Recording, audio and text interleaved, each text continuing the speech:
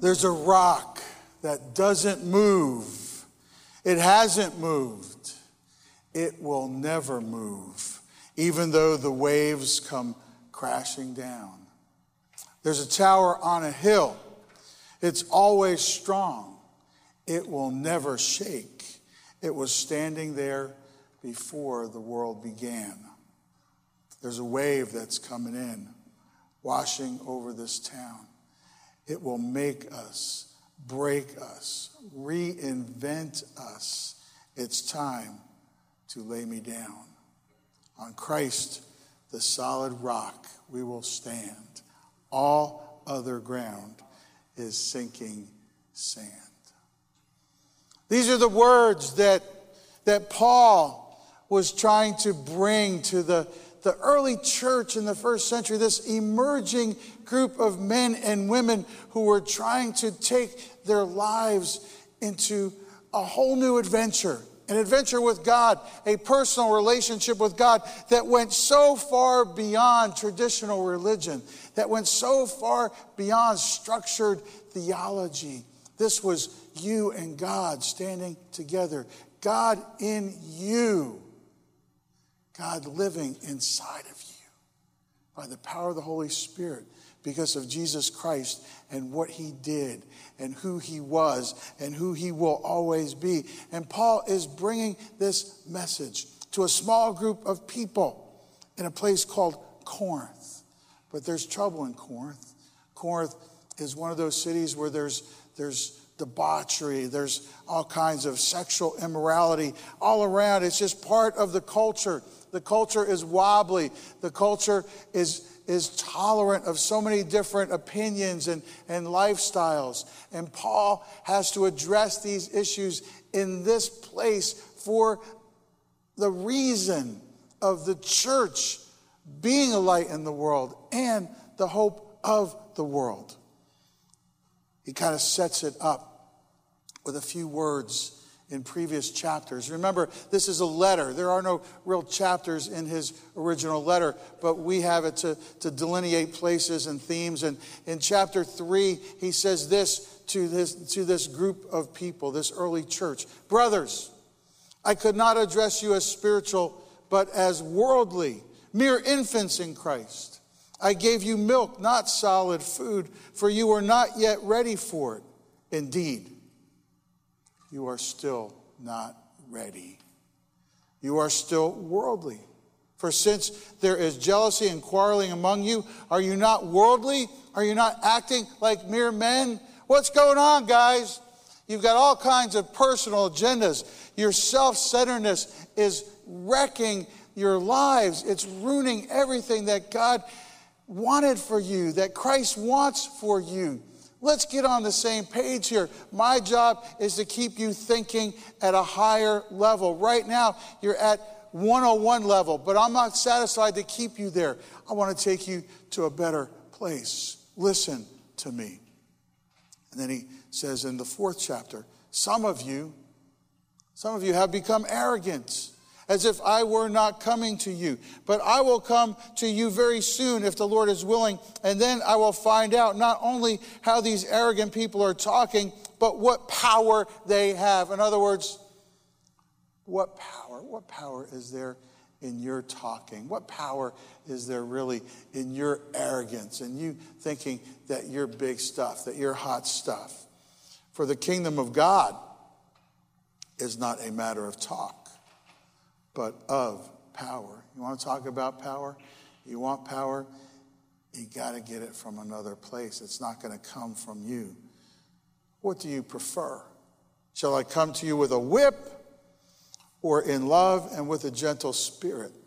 Should I just come in and bowl you over? Should I come riding in 6-shooters blazing? They didn't have 6-shooters back then, but let's just imagine. 6-shooters blazing, saying, somebody's going down today. I'm not going to tolerate this. Or do you want me to come in as somebody who puts his arms around you and tells you, look, guys, on Christ, the solid rock, we will stand. Everything else is going to sink your lives. The limits have been pushed about as far as they can be pushed. We teeter on the edge of the moral collapse that we like to call freedom, and listen to rhetoric that hastens the fall as the fall becomes the breaking news of the hour. We've taken freedom to the extreme and made the extreme accessible 24 hours a day. It's this world Paul writes to today. So what I'm going to do is I'm going to read you the letter. I'm going to read you this chapter, and then I'm going to walk you through it. And if you had a chance to look at it during the week, you probably said, I wonder what the boy's going to do with this on Sunday. Because this is a messy chapter. This is not the chapter that I really got excited about bringing to you today. This is hard stuff. It was hard stuff then. It's just as hard today. But it's here, and we're going to go for it. 1 Corinthians chapter 5. It is actually reported that there is sexual immorality among you. Now that word sexual immorality is in the original letter porneia. It's what we get our word pornography from. Porn, sexual immorality, sexually immoral, something sexually immoral. Graphy, to write it, to put in writing or to put in some kind of form, something that isn't moral, something that is sexually aberrant. It's actually reported that there is sexual immorality among you, and of a kind that does not occur even among pagans. Even people outside of the church don't do this. You guys have got to be kidding me. A man has his father's wife, literally his stepmother. It really says woman, has his father's woman. And you are proud, and you're proud of that? Shouldn't you rather have been filled with grief and have put out of your fellowship the man who did this? Shouldn't this sear your minds when you see something like this? Shouldn't you go, this isn't right. We have to go to this person. We have to talk to this person. This isn't right. Even though I am not physically present, I am with you in spirit, and I have already passed judgment on the one who did this, just as if I were present. When you are assembled in the name of our Lord Jesus, and I am with you in spirit, and the power of our Lord Jesus is present, hand this man over to Satan so that the sinful nature may be destroyed and his spirit saved on the day of the Lord. Well, Paul, why don't you just call it like it is? Why don't you just say what's really on your mind? Paul says, I have no problem saying what's really on my mind. Your boasting is not good. Don't you know that a little yeast works through the whole batch of dough? Get rid of the old yeast that you may be a new batch without yeast, as you really are. For Christ, our Passover lamb, has been sacrificed. Therefore, let us keep the festival not with the old yeast, the yeast of malice and wickedness, the yeast of self-centeredness, and you just want what you want for yourself because it makes you feel good and it gives you temporal power. But with bread without yeast, the bread of sincerity and truth. Remember, Jesus said, I am the bread of life. Paul is right on point, right on target. On Christ, the solid rock, I stand. Everything else is fading away faster than you even think and know. I have written you in my letter not to associate with sexually immoral people, not at all meaning the people of this world who are immoral or the greedy and swindlers or idolaters. In that case, you would have to leave this world. I love this. Paul is saying, if you want to really do what you're supposed to do, go find somebody who's greedy. Go find somebody who's a swindler. Go find somebody who's worshiping an idol and hang out with those people. That's what you're supposed to do. And you remember, that's what they criticized Jesus for. He was hanging out with the wrong people. Paul says, I'm not talking about what your job is. I'm talking about, but now I'm writing you that you must not associate with anyone who calls himself a brother but is sexually immoral or greedy, an idolater or a slanderer, a drunkard or a swindler. With such a man do not even eat. This is going on in the church. This is going on inside of the church. It's not good. It's not the way the light of the world should be. This is not the light of the world. This is letting the darkness overcome the light, overshadow the light. And so Paul is just saying, come on, folks. You know you're supposed to go out and make a difference in the world, but you're kind of bringing the world on the inside, and you've become totally ineffectual in what you're doing.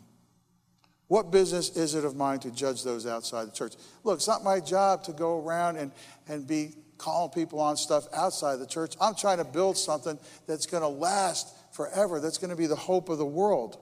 Are you not to judge those inside? Should we take care of things here where we're a Christian community, basing our lives on a high calling and a high privilege? God will judge those outside. God takes care of all things in his time. And then he gets to his bottom line. Expel the wicked man from among you. He's out of here. No instant replay. No need to think about this a whole lot. This is not the way we do this. Out of here. Let's establish a baseline for discussion coming out of a difficult chapter like this. Number one, we live in a sexually explicit culture to the point where there is, at the very least, a mild numbness to the many images that flow through the media portals daily. At the very least, there's a numbness. So much comes at us so much of the time, it kind of just makes you numb after a while. We also live in a morally ambiguous culture where the boundaries of right and wrong are blurred by personal agendas and political expediency. When I say political, I'm not using politics as a frame of reference. I'm just saying anytime somebody wants to push their agenda, anytime somebody wants to get what they want for their own personal gain, that's political expediency. So it's mind-numbing. It's a morally ambiguous culture that we're in. The moral numbness and ambiguity exert a steady pressure to push Christians away from definitive biblical values dealing with moral choices. So we're always kind of getting pushed to the margins, pushed out of the ball game. Not to be aware that there are places to draw a line when trying to maintain Christian integrity can put you on a dangerous slope that at the very least might give you bad dreams, and at the very worst might result in a tragic outcome you will regret, maybe for the rest of your life. Moral choices always impact others for good or bad outcomes.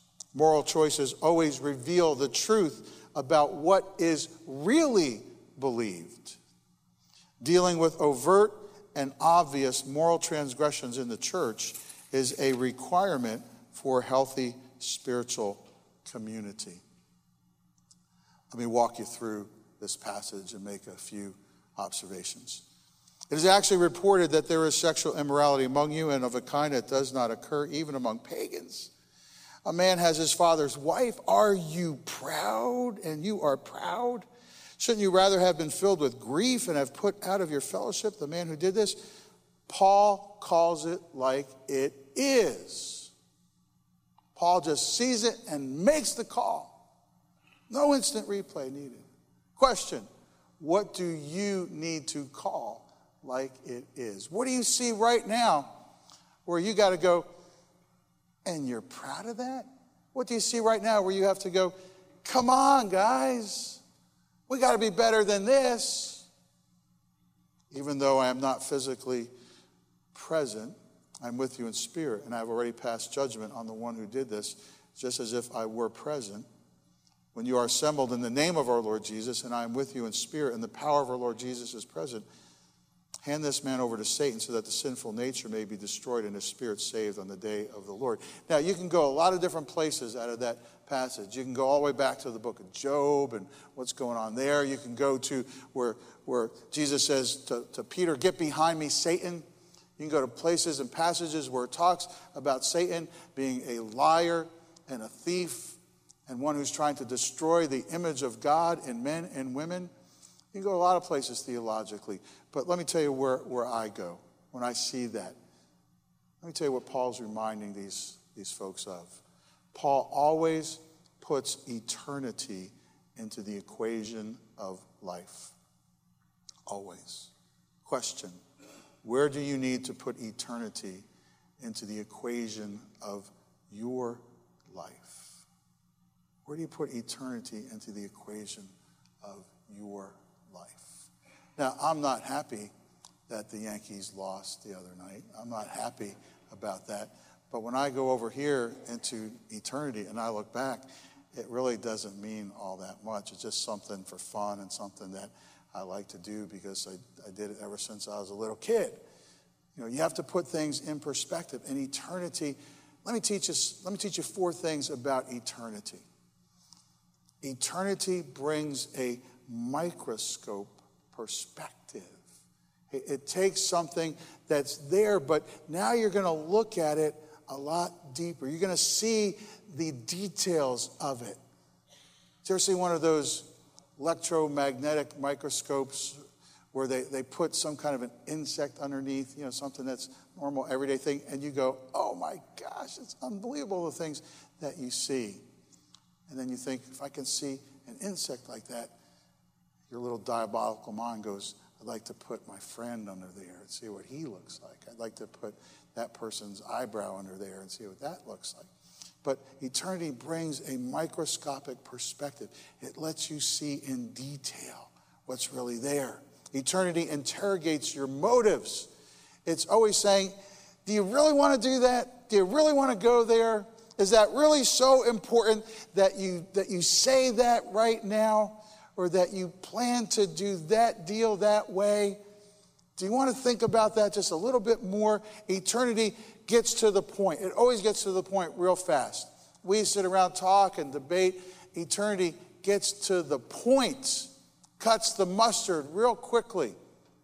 Eternity plays everything backwards. Dr. Henry Cloud says, play the movie backwards. Eternity plays everything backwards. In other words, when you get over here at eternity and you sort of play it all backwards, you go, do you really want that result over there? Because that's what you're going to get if you do this over here. See, eternity always sharpens everything. Paul puts eternity into the equation of life to sharpen your mind. So where do you need to put eternity into the equation of your life right now? He says, your boasting is not good. Don't you know that a little yeast works through the whole batch of dough? Get rid of the old yeast so that you may be a new batch without yeast, as you really are. That word, those words, get rid of. It means to forcefully throw out. Doesn't mean just get rid of it. It says throw it away as far as you can throw it. Get it out of here. For Christ, our Passover lamb, has been sacrificed. Therefore, let us keep the festival, not with the old yeast, the yeast of malice and wickedness, the yeast of personal agendas and personal self-centeredness and getting what you want because you just want it, but with bread without yeast, the bread of sincerity and truth. Jesus said, I am the bread of life. And Paul's saying, on Christ, the solid rock, we will stand. Everything else is passing away. See, Paul knows how things start with small, seemingly inconsequential steps, and then they go totally haywire. Where are you allowing a small step to take you in the wrong direction right now? As you look at what could be the ultimate result if you continue, how do you feel? You look at just about every situation that we get to see as we kind of look into culture and society, and we see, oh, this person fell and that person fell. And you trace it back. It started out with one small, seemingly inconsequential act. The push of one last button on a telephone. And it set in motion something that wrecked somebody's life. One off the beaten path trip where nobody was supposed to know about where I went and where I am for a couple of days. And it brings down kingdoms that are built out of straw, kingdoms that are built on sand. He says, I've written you in my letter not to associate with sexually immoral people. And then he says, what business is it of mine to judge those outside of the church? Again, he's saying, you've got to make and develop relationships with people who are lost. But when you let lostness get inside of the church, now you're in big trouble. God will judge those outside. Expel the wicked man from among you. Paul is saying we must be the light of the world and keep reaching out to people who are lost, just like Jesus reached out. But he's clearly saying grace has standards that must be kept, and grace can require courageous action within the body of Christ. Are you holding back from talking to a friend about a moral issue that's clearly taking them in the wrong direction?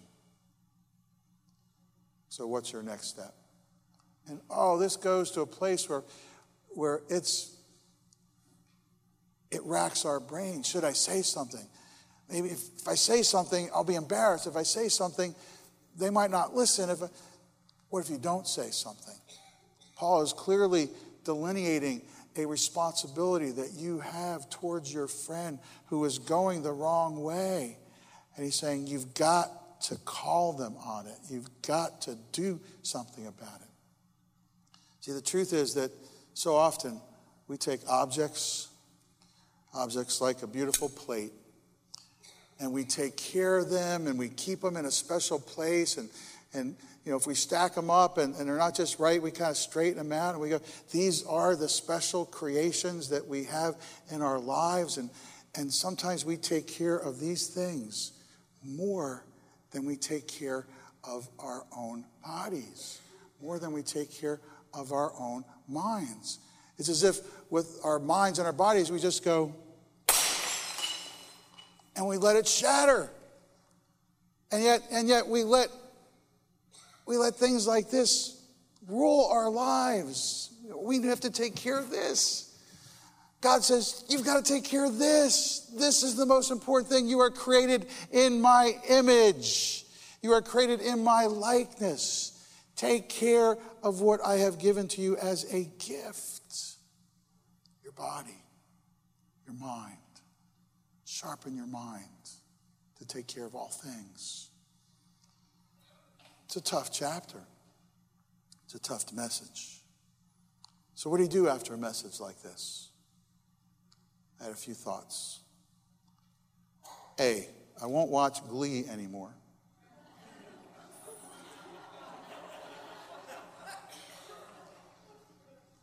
B, I'm going to live in a bubble and only have food brought in once a week by a nun or a monk. C, I'll close my eyes when I'm paying for coffee at 7-Eleven. Do not look below the counter. Do not look below. And as soon as I say that, some of you are going, I got to get to 7-Eleven and check out below the counter. And then you'll blame it on me. I sinned because the pastor told me about it. I didn't know it was even there. D, I'm not going to tweet and pray for dates. I'm hip to the tweeting. And finally, I'm sorry for everything I've done wrong since I was 3. See, everything I did wrong since I was 3, I confess and I just lay it out there. But that's not what I'm talking about. I'm talking about sharpening your mind. I'm talking about developing moral fortitude. 1, I will have someone I'm accountable to. I will have someone in my life who I invite to ask me the hard questions, to ask me about what am I doing and what am I thinking and where am I going and what am I reading and what am I being tempted by. I will have someone I'm accountable to. I will let eternity into my life's perspective on school issues, career issues, and family issues. I will let eternity play everything backwards. I'll let eternity interrogate my motives. I won't let friends make bad choices without my moral 2 cents. I've got some friends and they're making bad choices and I'm just letting it happen. Sharpen your mind. I'll have a set of biblical principles to keep me from becoming morally wobbly in a morally wobbly world. That means not that you kind of stick them on or you clip them on, but biblical principles that become so much a part of you that it's just you. It's who you are. It's the way you think. It's the way you live. It's the way you are becoming. And that's why we do so much of what we do here.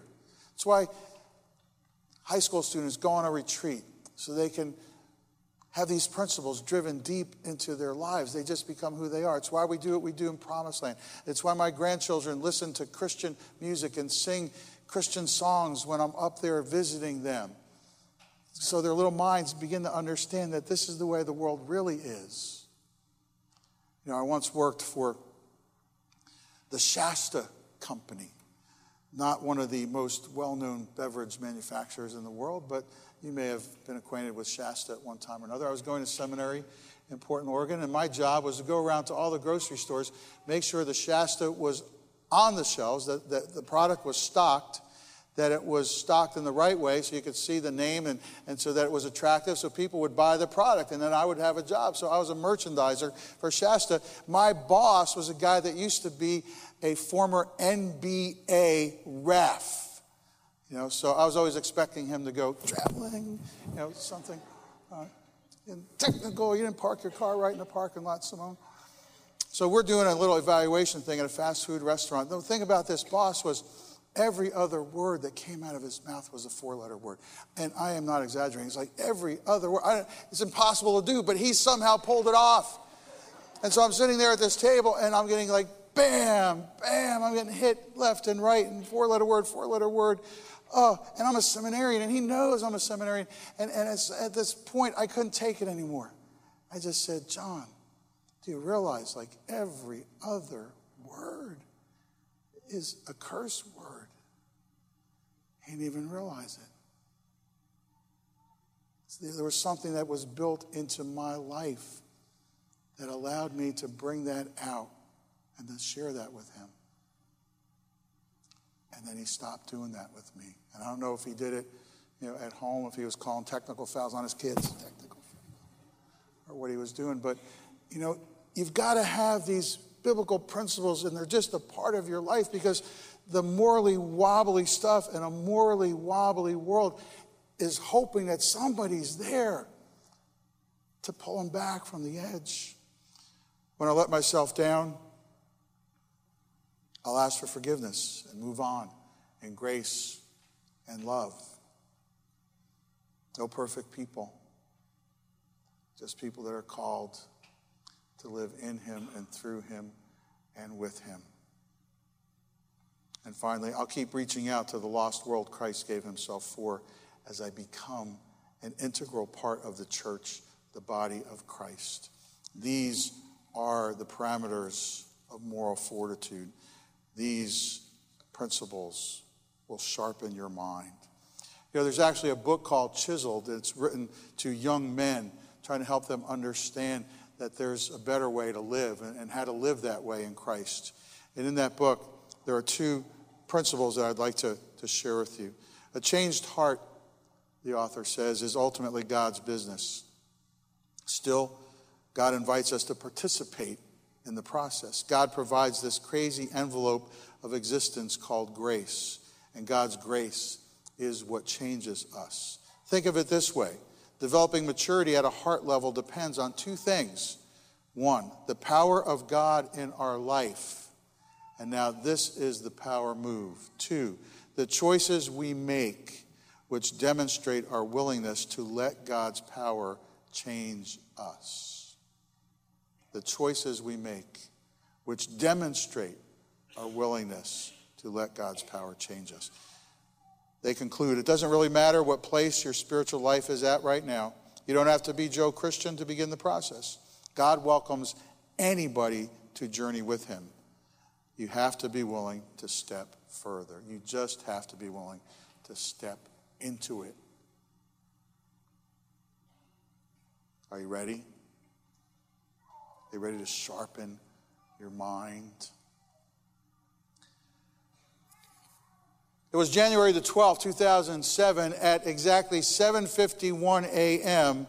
in a major subway station in Washington, D.C., L'Enfant Plaza, when a young man in a baseball cap, t-shirt, and beat-up jeans walked up to a bench, sat down, people rushing everywhere, busy time of the day, people trying to get to work. This kid walks up, sits down, opens up a violin case, and pulls out a violin. It's a Stradivarius. It was built in the 18th century. It's one of the most expensive violins in the world. He begins to play. He begins to play. Of the 1,097 train riders who passed by this young man on that particular morning, 7 stopped to listen. Only 7, as he played some of the most beautiful music ever put down upon paper. But 3 days before that, on January the 9th, Joshua Bell, one of the finest violinists in the 21st century, had played to sold-out Boston Symphony Hall at $100 a ticket to sit there and listen to him. Boston Symphony Hall, sold out, $100 a ticket to listen to this young man. That morning's take, $32. $32 because people were rushing by something that was so amazing, they didn't even see it. They were focused on, this is where I'm going, this is what I have to do, I have to be here, and I got too many things on my agenda today.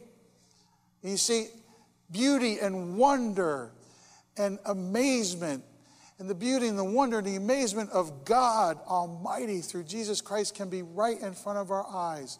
But if we're too busy, we're going to live lives of moral bankruptcy instead of allowing eternity to change our whole perspective.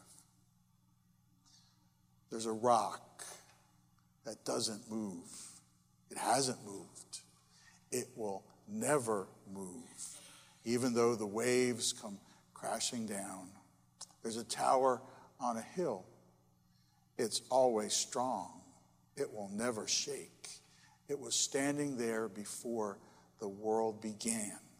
There's a wave that's coming in, washing over this town. It will make or break us, reinvent us. It's time to lay me down.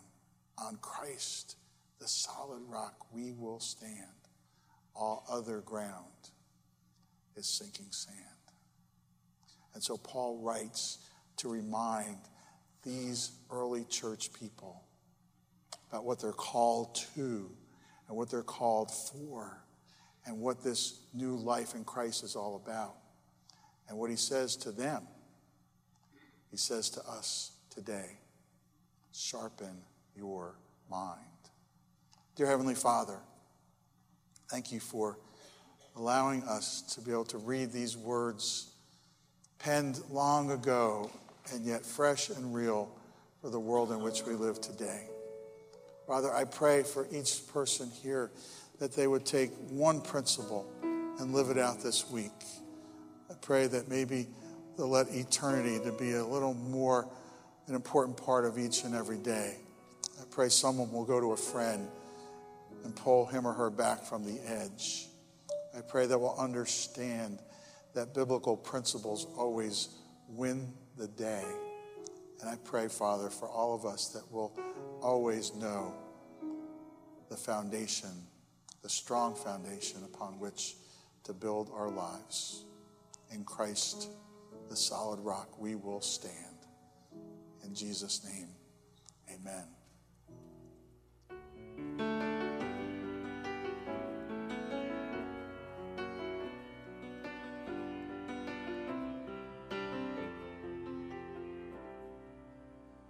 Morning has broken like the first morning.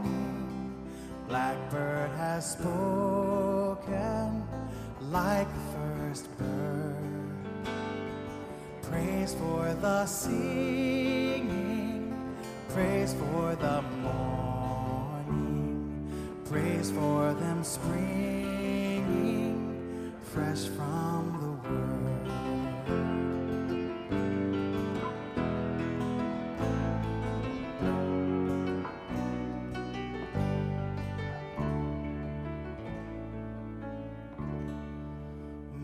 is the sunlight,